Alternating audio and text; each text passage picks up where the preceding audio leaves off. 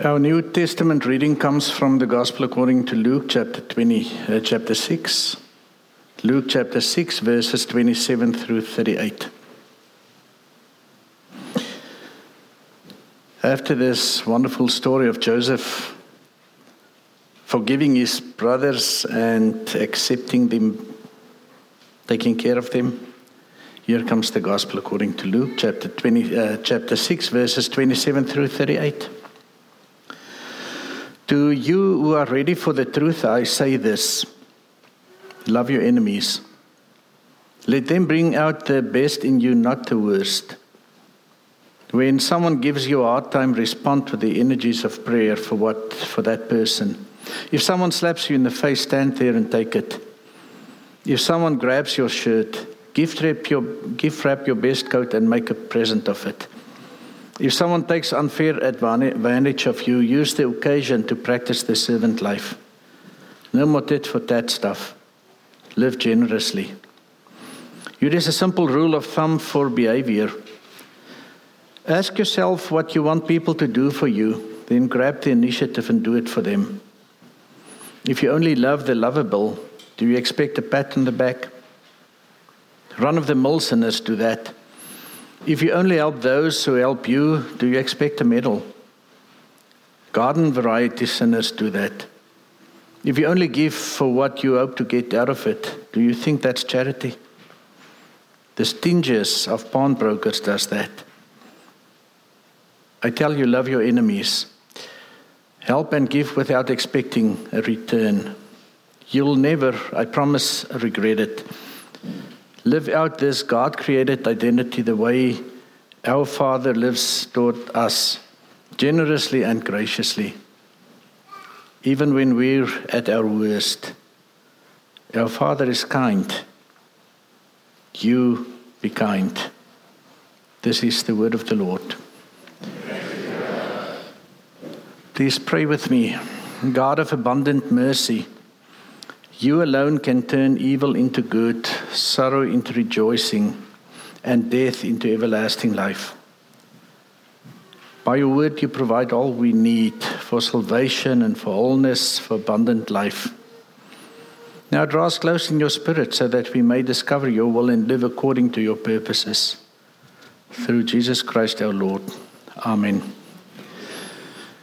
To those of you who were looking and wondering where I was reading from, it is, of course, from the translation, the version from Eugene Peterson, The Message. So go home and read it again. It just puts things in a different light. But even with a wonderful reading, brothers and sisters, may I say that this is a tough passage to preach. In normal circumstances, but even more so, after a week in which I've watched a recording of a meeting of this congregation, after I've been reading through angry emails with all kinds of demands that was written last year to the session, after I had text messages with accusations and listened to stories of everything that happened in Mount Pleasant, in this Presbyterian church during the past 2 years. And I have a suspicion I did not hear everything yet. But I have heard how sisters and brothers were injured, and I've seen anger, and I've seen tears and sadness. And often in the quiet of the night I wonder, what happened? Where did we lose it? Where did we forget the promises that we make to take care of a family and a young boy, to help them raise him as a child of God? Where did we lose it when we promised to be God's people in this world, people who have been called to be a place where the body of Christ can be seen? Often I wipe off tears thinking of the hurting insult that we as members of this congregation may be thinking of ourselves sometimes as followers of Jesus, what we hurled at each other. Now, this passage we read this morning, as assigned by the Reformed Common Lectionary, begins with a reminder from Jesus that this word is for those who are ready to listen. These words are not for everyone. These words are, you remember last Sunday, the 12 disciples that were elected and chosen and called by Jesus at the beginning of chapter 6 of Luke. They were gathered around him in the level places, but these words were also meant for the people who gathered in this level place, where Jesus healed them and spoke to them and spoke the Beatitudes, the 4 blessings and the 4 woes I spoke about last week. These words are for the church of every time and of every place. And they are not meant to be just nice to listen to. At the end of this chapter, Jesus reminds us that the teachings are fulfilled only when we change and when we act on what we have heard.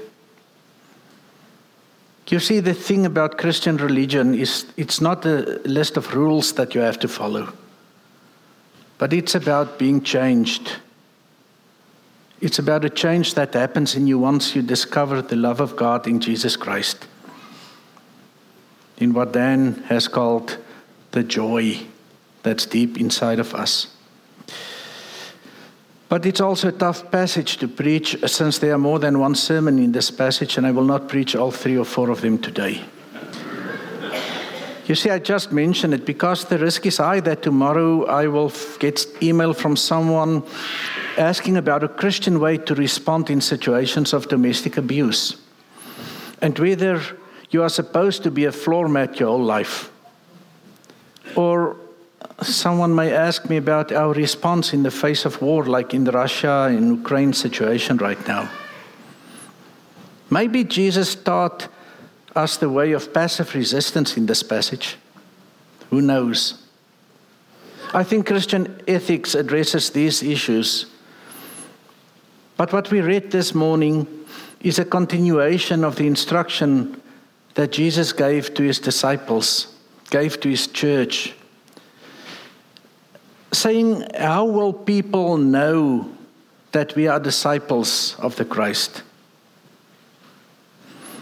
How will people see what kind of difference Jesus makes in the real everyday life of people who nowadays calls themselves Christians? I mean, brothers and sisters, if we make no difference, and if we live like everybody else, and if we treat each other like people who have never heard the gospel, what good is our faith then? That is what James talks about in his letter. You see, it is when we start to live the way of Jesus that it continues to demonstrate that Jesus did bring God's reign into every contested area of our lives. Brought God's reign and God's kingdom into our very lives and into our relationships with each other and with the world and with creation, but especially to brothers and sisters in Jesus the Christ. And it is when we start to live differently that it may seem odd and gullible to other people. But God's saving way was enacted by Jesus, who now declared that this should be the divine standard and the method of mercy and the way that God's people in the world should live. This is authoritative for the behavior of his followers, dear brothers and sisters. And yet we know that we don't often like all people. And we know that some people make it especially difficult to like them because of the way that they behave. Or sometimes we perceive them to try to hold power and that they try to guard the ways that we have always done things. And maybe they behaved in a way that disturbed our congregational thinking and our congregational experience in life. And we got angry. And we rationalize it because it is their behavior, which strengthens our dislike. It is true that we often cannot take what other people stand for. Whether it be the politics, and we know all about the divisive politics in this country. We don't like the way that they behave and the way which they have behaved in, and who has caused a beloved pastor to leave or a hated pastor to leave, depending where you were. We know the reality of our life together.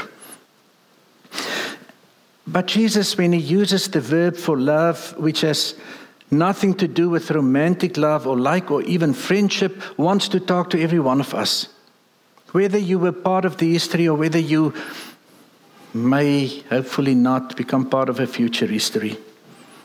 But Jesus uses this verb, and it has nothing to do with romantic love. It doesn't have to do with friendship or even with like someone. The imperative, brothers and sisters, which Jesus uses when he commands his disciples to love, agapate, is related to the meanings of a word in the Old Testament that describes how God is experienced by those included in the covenant. Do you remember the covenant? The unbreakable bond between God and God's people, which God affirmed in a covenant made with Abraham and Sarah. And that covenant said, I will be your God and you will be my people, and your descendants will be my people and I will be their God. Covenant which governs God's relationship to the people of God. It is a word that's translated in the Old Testament with steadfast, loving kindness, faithfulness, and trustworthiness, despite how the people responded. So when Jesus says you should love each other, agapate, it's the covenant word which Jesus uses when he talks to disciples about their relationship to one another. What Jesus requests from his disciples is practical unselfishness and generosity. The unconditional desire for the well-being of all people, even your enemies, even those people you disagree with, the people that cause you to dislike them. This is a life with no hesitation, where nothing is held back and costs and benefits, what's in it for me is never calculated. And where nothing in return, no payoffs, no goodwill is expected. The love that we are demanded to have, invited into, is a wish for the well-being of people for their own good. And this instruction, love your enemies, is given twice in our reading, verse 27 and in verse 35. Love your enemies.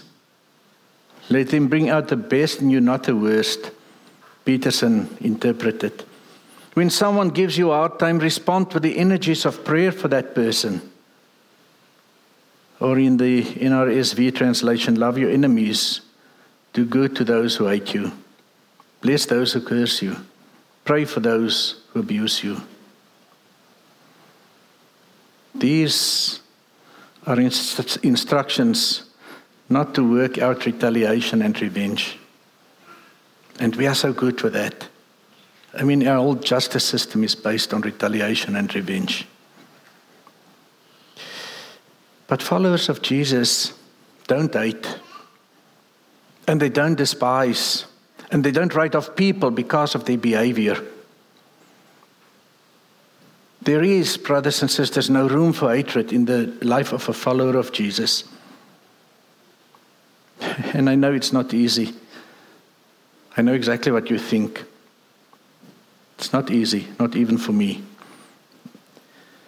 But Jesus is not leading his followers into a fantasy world that this will be easy. He warned his disciples that they will be hated. And even if people behave like you would expect enemies to behave, slap you in the face, grab your clothes, take away your goods with even the begging or unfair advantage thrown there by Peterson, we should be different. Or as paraphrased, use the occasion to practice servant life. No more tit for tat stuff. Live generously. And then with the second, but love your enemies, Jesus drives this point home, that his followers do not retaliate or take revenge, that they do not bear grudges and do not hate anyone. But love your enemies, do good and lend, expecting nothing in return. Your reward will be great, and you will be children of the Most High, for he is kind to the ungrateful and the wicked. And of course I know Christians do not expect rewards, do we? Maybe we do. Maybe we should just stop romanticizing why we make decisions. We are always acting on our own interest.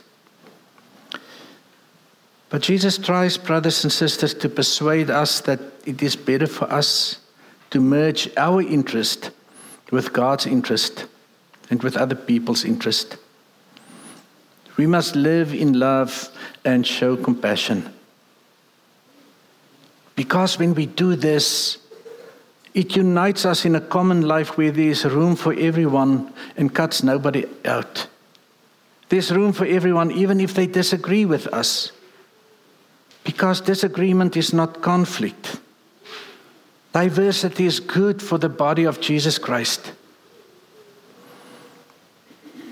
Where there is not a demand for anyone to resign from service and leave the congregation, like I've read so many. And we can, of course, continue to deceive ourselves by persuading ourselves that they don't belong because they don't or didn't behave like we do. The thing is that when Jesus talks to his disciples, he says, go and baptize the people and then teach them. People belong to us, and then we teach them how to be Christian by the way that we live and treat each other.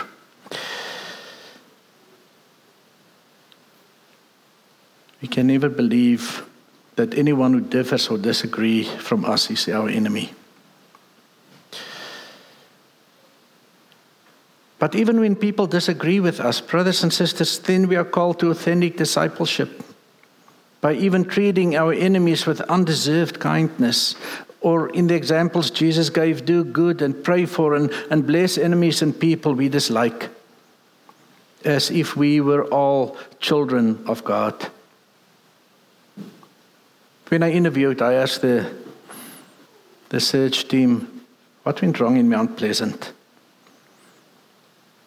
Maybe you can answer the question because you are part of this congregation. Maybe you don't want to talk about it, and it is good because it's still painful. I've heard about people who said they will not return to worship with us in person because it's too hurtful when they show up. Megan McKenna posted a story online with the title, "The Messiah is One of Us." I want to read it to you. Once upon a time, there was a wise abbot of a monastery who was the friend of an equally wise rabbi. This was in the old country long ago, when times were always hard. But just then, they were even worse. The abbot's community was dwindling, and the faith life of the monks was fearful, weak, and anxious. So the abbot went to his friend and wept. His friend, the rabbi, comforted him and said, "There is something you need to know, my brother. We have long known in the Jewish community that the Messiah is one of you." "What?" exclaimed the abbot. "The Messiah is one of us. How can this be?" But the rabbi insisted that it was so, and the abbot went back to his monastery, wandering and praying, comforted and excited. Once back in the monastery, he would pass by a monk and wonder if he was the one. Sitting in the chapel praying, he would hear a voice and look intently at the face and wonder, is he the one? The abbot had always been kind, but now began to treat all of his brothers with profound kindness and awe, even deeper respect, even reverence. Soon everyone noticed. One of the other brothers came to him and asked him what had happened to him. After some coaxing, the abbot told him what the rabbi had said. Soon the other monk was looking at his brothers differently, with deep respect and wondering, and treated him differently. Word spread quickly, the Messiah is one of us. From the day on, the mood in the monastery changed. Joseph and Ivan started talking again, neither wanting to be guilty of slighting the Messiah. Per and Ibu left behind their frosty anger and sought each other's forgiveness. The monks began serving each other, looking out for opportunities to assist, seeking healing and forgiveness where offense had been given. The monastery was suddenly full of life and worship and love and grace. The prayer life was rich and passionate, devoted, and services were alive and vibrant. Soon the surrounding villagers came to the services, listening and watching intently. Many joined the community of monks. And when they took their oaths, their vows, they were told the mystery, the truth that their life was based upon the source of their strength, the richness of their life together. The Messiah is one of us. The monastery grew and expanded into house after house. The monks grew in wisdom and in grace before each other and in the eyes of God. And they say still that if you stumble across this place where there's life and hope and kindness and graciousness, that the secret is the same. The Messiah is one of us. Emmanuel, God with us. We must hear, brothers and sisters, a call of Jesus to every one of us today. Doesn't matter where we find ourselves. Doesn't matter how we relate to each other. Doesn't matter what happened in the past. But Jesus calls us to live our lives with an alternative vision of reality. To live our lives as lives that reverse the values of this culture. Jesus calls us to love our enemies and to love our brothers and sisters and to be merciful even as God is merciful. And us, our lives are nourished with and sustained by His love and His mercy and His grace. We have been empowered with grace to live a new kind of life in relationship to our enemies and our brothers and sisters. Also at Mount Pleasant Presbyterian Church to be authentic disciples. And I guess somewhere we will start visiting and reach out and apologize and start anew to love and to accept back. Amen.